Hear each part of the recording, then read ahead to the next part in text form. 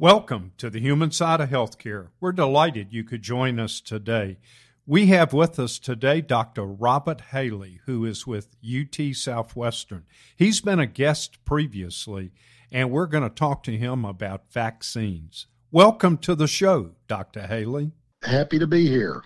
Dr. Haley, there's a lot of information out about vaccines, some on social media, some accurate, some not accurate. So we're going to ask you some direct questions. Some people are hesitant to get a vaccine. If vaccines are available, regardless of whether it's Pfizer, Moderna, or Janssen, as we know, if you're offered one of those vaccines, should you hesitate to take it? Absolutely not. I like to say that the vaccine that's best for you is the one that you're offered first. No, people are expressing concerns about theoretical risks that there might be. There's plenty of evidence now that those are not true, and these are among the safest vaccines ever produced. And, the Pfizer and Moderna are using a new technology called messenger RNA vaccine, and they use a very clean method that transmits no part of the virus. That's important to know. This is not a killed virus or a live virus. There's nothing live in there that can infect you. All it is from ingredients off the shelf. They cook up this vaccine, and it stimulates your body to produce very strong, very broad immunity to these coronaviruses. And it has virtually no side effects for the vast majority of people who take it. So they are safe, they're very effective, and whichever one you get offered, take it. Dr. Haley, some people, when I talk to them, are very hesitant to get the flu vaccine. They have allergic reaction. They say, the egg in the vaccine bothers me. Is there any egg in this COVID-19 vaccine? No, these are all just medicines, components of medicines off the shelf that are put together just in the right way to stimulate your immunity. But there's no eggs, there's nothing to be allergic to for the vast majority of people. Now, there has been one serious side effect, and both of the vaccines have this, but it's like 1 in a million people. It's very, very rare, and that's an immediate, what they call anaphylactic reaction. But it's an immediate reaction that occurs within the first 10 minutes. So you'll know. So that's why all the places that are administering the vaccine have a nurse or doctor on site with the antidote ready to go. And if you happen to experience that allergic reaction, you'll get it. They'll hold you there for at least 15 minutes to be sure you don't have it. But if you do have it, they can just give you a little shot with adrenaline, and that immediately stops it, and you're fine. Okay, so all the places that are giving the shots have the ability to do that. It's all ready, and in case anybody gets it. And there are just a handful of people all over the world who have been reported to have that, so it's exceedingly rare. And that occurs with other vaccines as well. So this is extremely safe. Dr. Haley, I talk to people, and as you well know, with Pfizer, you get your first dose, come back in about 21 days. Moderna, it's 28 days. But some people have told me, maybe they weren't feeling well, bad weather, whatever the reason, they were a couple of days late getting that second dose. Is that going to have any significant impact? Not at all. In fact, the manufacturers are saying that there's at least a 2 or 3 week window there where you can get it. Now, you don't want to get it too sooner than what they say, but you've got 2 or 3 weeks after that to get the second shot. People read about Pfizer, and I think the efficacy's in the 90s, and I think Janssen's in the 80s. Does that really have an impact on the efficacy and which vaccine you should take? Yeah, brings up a really, really interesting question. And I've just a week or so ago, I reviewed all the evidence from the scientific papers on all these vaccines. And here's the story. It's really interesting. Yes, the Janssen, the J&J Janssen vaccine, which is the newest of the three. That one has only about 85% efficacy after the first shot. But remember, it's only a one-shot thing, so that's a big advantage. But after that one shot, it's got about 85% efficacy, and it's got 66% efficacy for having any symptoms from the virus, and 85 to 100% efficacy for severe infection, and 100% efficacy, though, by preventing severe enough illness to go to the hospital, and 100% effectiveness for dying of the virus. And it turns out that all of the vaccines have less than 100%, less than 90% efficacy after the first shot, just as the Janssen does.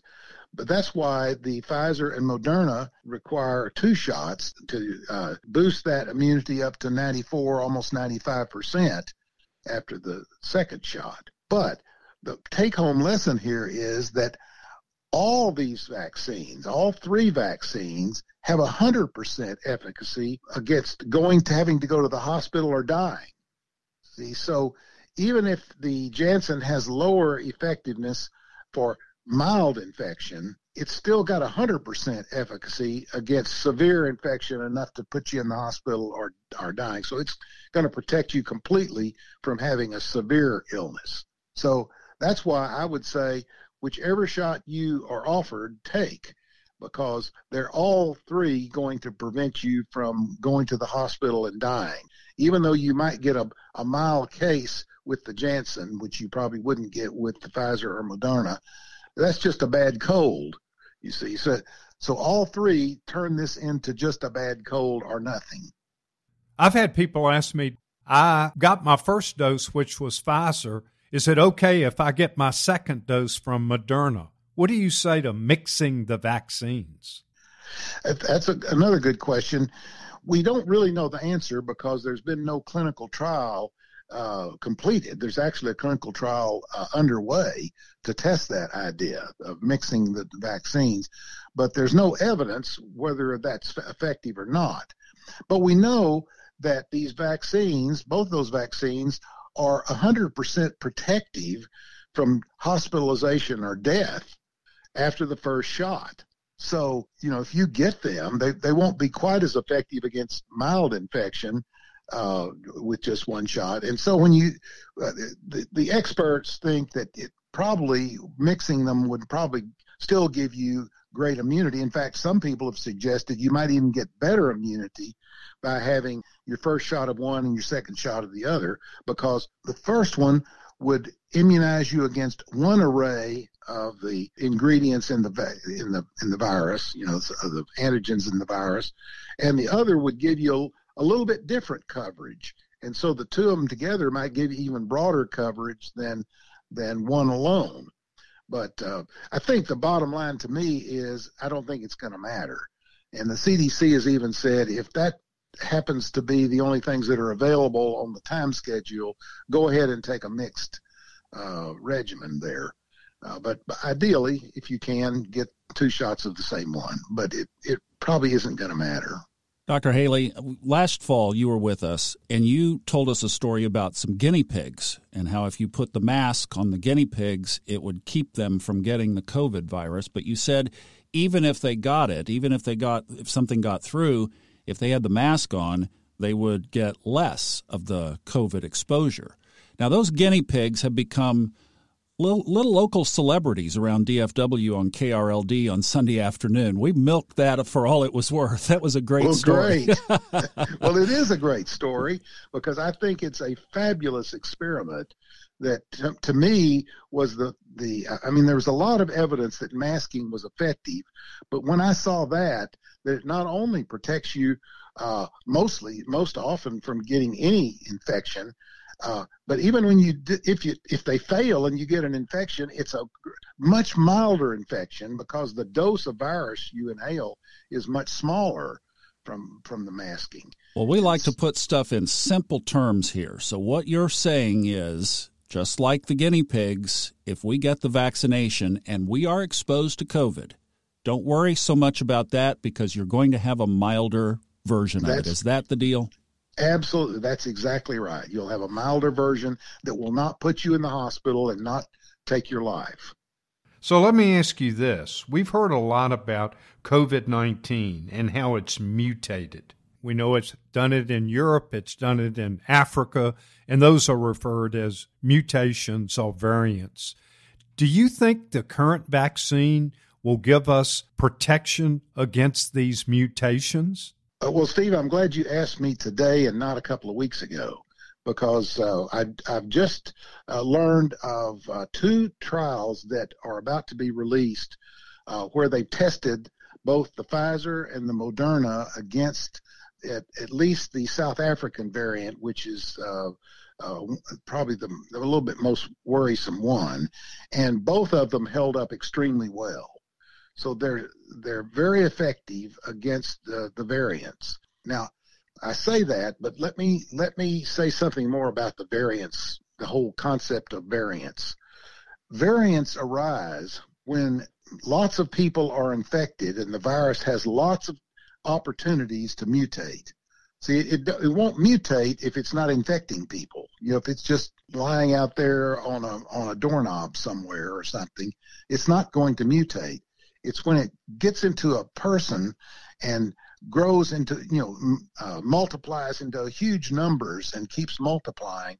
Every time it reproduces, there are some errors that are produced in its genetic material, and it's just a numbers game. The more times that happens, the more likely you are to hit upon a variant that can survive and maybe spread faster and maybe be more virulent, more damaging. And if it outcompetes all the other viruses, its cousins, then it will become the dominant strain. See, and so the best way for us to prevent the occurrence, the further emergence of these variants, is to stop getting infected. And that means just wearing a mask when you're around other people and do social distancing. Those are the key things. There's also hand washing and so forth, but the key is distancing and wearing a mask. If you do that, you're not going to get infected. You're not going to infect other people. And then that virus has that much less chance of producing a variant. So what we're trying to do is, as quickly as possible, vaccinate the entire world, not only our country, but we have to vaccinate the rest of the world, because it doesn't matter if that virus produces a variant here or in Africa or in Asia or somewhere else, some developing country that we decided that we didn't need to help out. It can produce a terrible variant there, and that will spread around the world and come back to bite us. So we really need to vaccinate the entire world, and we have the ability to do that, and the World Health Organization is coordinating it, and we need to help that effort because it's in our interest not to spawn more of those variants. I think what you're telling our listeners, get your vaccine as soon as you can and continue wearing your mask, because we've got to tamp down this community spread of this infection. That now prompts my next question. I've got good friends. They have both, it's a man and his wife, they have both had both doses of the vaccine. And now they told me the other day, we're protected. We're going to go out and celebrate our anniversary. We're going to go to a restaurant, and we don't even really have to wear a mask. What do you say in that scenario I just gave you? And what about people, once they have both doses, what should they do? Okay, actually, the answer to that's pretty simple. The answer is that even after you've been successfully vaccinated with any of these vaccines, there is still a small chance that you could develop the infection, even though it wouldn't make you sick. You might even, most likely, wouldn't even know you had it, but you could develop the infection. And if you developed it, then you could spread it to others. So the idea is, even though you're not going to be at risk, you need to protect your fellow man, your family members, particularly your elderly relatives, and anybody you come in contact with. And that means you must continue to wear your mask and protect yourself. And we're really only talking about a few more months, because it looks like our new administration is going to have plenty of vaccine here shortly and going to be vaccinating everybody. So it's just a few more months, and hopefully we won't have another one of these pandemics for another 100 years. You know, another question I want to ask you, Dr. Haley, and it's a little sensitive. I really look at three categories of people that are reluctant to get the COVID-19 vaccine. One, there are some people that are just anti-vaccines, period. They don't even want to get their kids immunized. We know that, and we've had those discussions. Secondly, there are people that say, hey, I'm going to get the vaccine, but I don't want to be the first group to do it. I'm going to wait a few months and see how this kind of plays out, and then I'll probably get my vaccine. And then, of course, there's the third group, and this is quite sensitive, people of color that very unfortunately have been used in medical experiments in the past, have been mistreated, and it's just horrible, some of the things that happened. But they also are reluctant. To our listeners out there, if they fall in any of those categories I just described, can you encourage them or give them some nuggets of evidence as to why they should get a vaccine? Yeah, that's a tough one, but here's the way I look at it myself, and that is, there is a chance that you could get certainly a mild side effect. When I took the 2 doses of the Pfizer vaccine, my wife the Moderna, and we did have some side effects. We had some achiness and a day or two of feeling sort of fatigued, and so I didn't like that. I didn't want to do that. So I was kind of wondering, I wish I didn't have to take this because I don't want a day where I'm not very productive. But then you think, wait a minute, which would I rather have? A couple of days of feeling a little bit low, or a month in the ICU after which I die? I mean, that's your choice. And this thing it's probably going to infect everyone. Eventually, it will affect everyone who has not been vaccinated. That's the other thing. You're not going to get away without being infected with this thing or vaccinated, because it is so infectious. It is not going away. And if we have 30 to 40% of the population who elects not to be vaccinated, we're not going to have what's called herd immunity. So that means it will still be circulating around, and everybody who's not vaccinated will get it. And a certain percentage of those people are going to end up in the intensive care unit on a ventilator for a month, after which they're going to die. And so why would you take that chance? Now, I really do understand the concern of our African-American friends who, look back at the very dismal history of health care of all sorts for the minority community. That is a terrible problem, and it's something we're all very sad about. But again, look who's getting the vaccine first. Who jumped at the vaccine, and that's the entire community of healthcare workers, all the doctors, nurses, technicians in hospitals were standing in line first. And I can tell you from my experience, I believe in this vaccine. It is safe. It is effective, and it just breaks my heart that somebody would let other concerns stand in the way, because this is going to get you. And it just pains me to think that we have this miraculous prevention, and that not everybody's going to take it. Thomas, I'm sure you've got some questions for Dr. Haley. Can you explain more of what the messenger RNA does in our bodies? Tell us the science, but in radio Sunday afternoon terms. Yeah. Well, first of all, Tom, let me say, I think the woman scientist who came up with how to make the messenger RNA vaccine work should be a candidate for the Nobel Prize this very next year. This is one of the great breakthroughs in medicine that we've seen. I mean, it's that good. Well, let me tell you how it works. Remember, RNA is like DNA. It's part of the genetic code that produces a human being and allows us to function on a daily basis. It's our basic genetic material. And the way it works, very simply, your DNA is the code, the genetic code, And what happens is you're constantly, as your body needs to function, the DNA produces, when it wants to produce a protein or produce a reaction in the body, it produces RNA. The DNA produces RNA, and that RNA is a messenger that goes around and causes other parts of your cell to produce a protein that then is an enzyme or something that does something in your body or causes your brain to work or something. So the DNA produces messenger RNA that goes out and makes a protein. All right, so that's first of all what they are. And so what they figured out how to do. You remember back when the virus first came out in China, the Chinese very rapidly used this new technology that was largely invented in the United States that allows them to quickly analyze the virus's the virus's RNA, and made a map of the RNA. So we know exactly the structure of that RNA.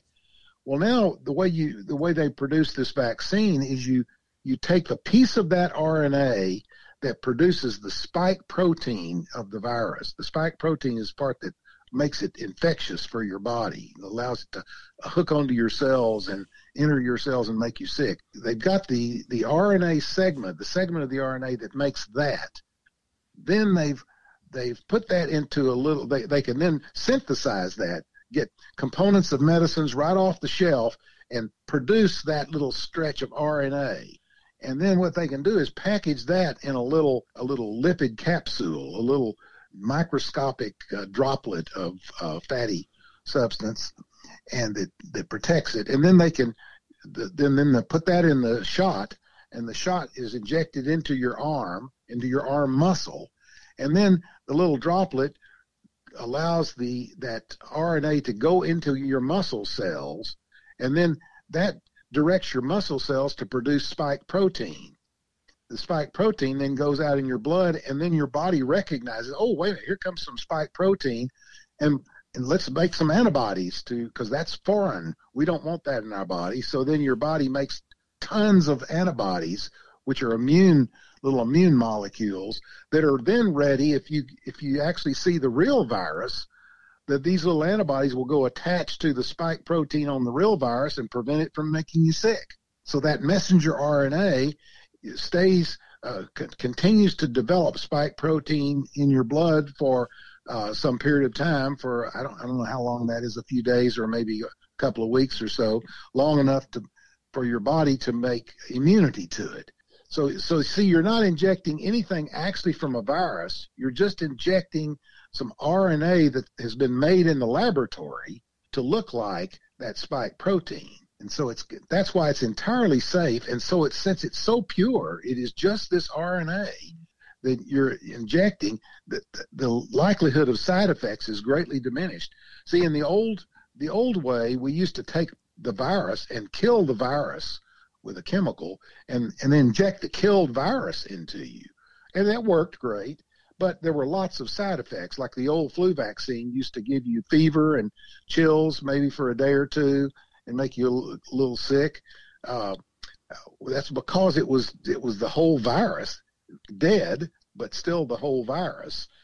So it worked, but it was more likely to make you sick. This is just a little segment of RNA that's very pure with not a lot of other components around it, and that's why it's so safe. And if we do get variant, this is important, if we do find the emergence of variants that get around this vaccine, where the antibodies produced by this vaccine don't protect you, it's very easy. It's like just going into the computer and adding a few little codes to the sequence that makes the spike protein, just add a few codes that'll get around that and produce another vaccine. So it can be very quickly turned into a booster shot that then everybody would take the booster and then they would be immune to the variant. I mean, this is just a miraculous thing that vaccines can now be produced in a very short time and modified as we need them. It's just an amazing discovery. Well, if that could continue on, and that's one of the good benefits that comes from COVID-19, we will certainly accept that gratefully, won't we? Yeah, and let me add one more thing. The reason she was developing this idea was her dream was to make a vaccine against some cancers. And that's still her dream. And that looks like it may well be possible. And now you can take a little sequence of DNA from one of those cancers and produce a vaccine and give it to the patient, and they could become immune to their own cancer, and it would quickly kill all the cancer cells without making the person sick. And so that's yet to come. So this is just a miraculous breakthrough. That is so encouraging. Thank you for that. Really appreciate hearing the science and the possibilities of this. Let me ask you this. From a tangible perspective, I'm seeing some headlines that in incidents now, we've had the shot, the vaccination has been out for a little while, that maybe some impacts are showing up in places like nursing homes where the infection levels are measurably decreasing. Yeah, we're just getting to that point where I'm sure we're gonna be seeing that, but it's still a little too early to have the evidence yet. Yeah, the coverage is now getting pretty extended, pretty far, and but it's just been too soon to see the evidence. You know what? In fact, that brings up a comment.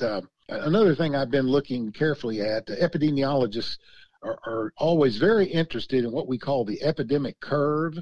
That is the graph that shows over time how many new cases there are each day, and that graph it goes up when the number of cases starts going up, and then the line goes down when the cases slow down, and so forth. And this fall, we had just what I think is an amazing occurrence. When you look at that epidemic curve, there's this big spike we've seen over the fall up past New Year's Day, and now it's starting to fall down. You might have heard, starting to go way down.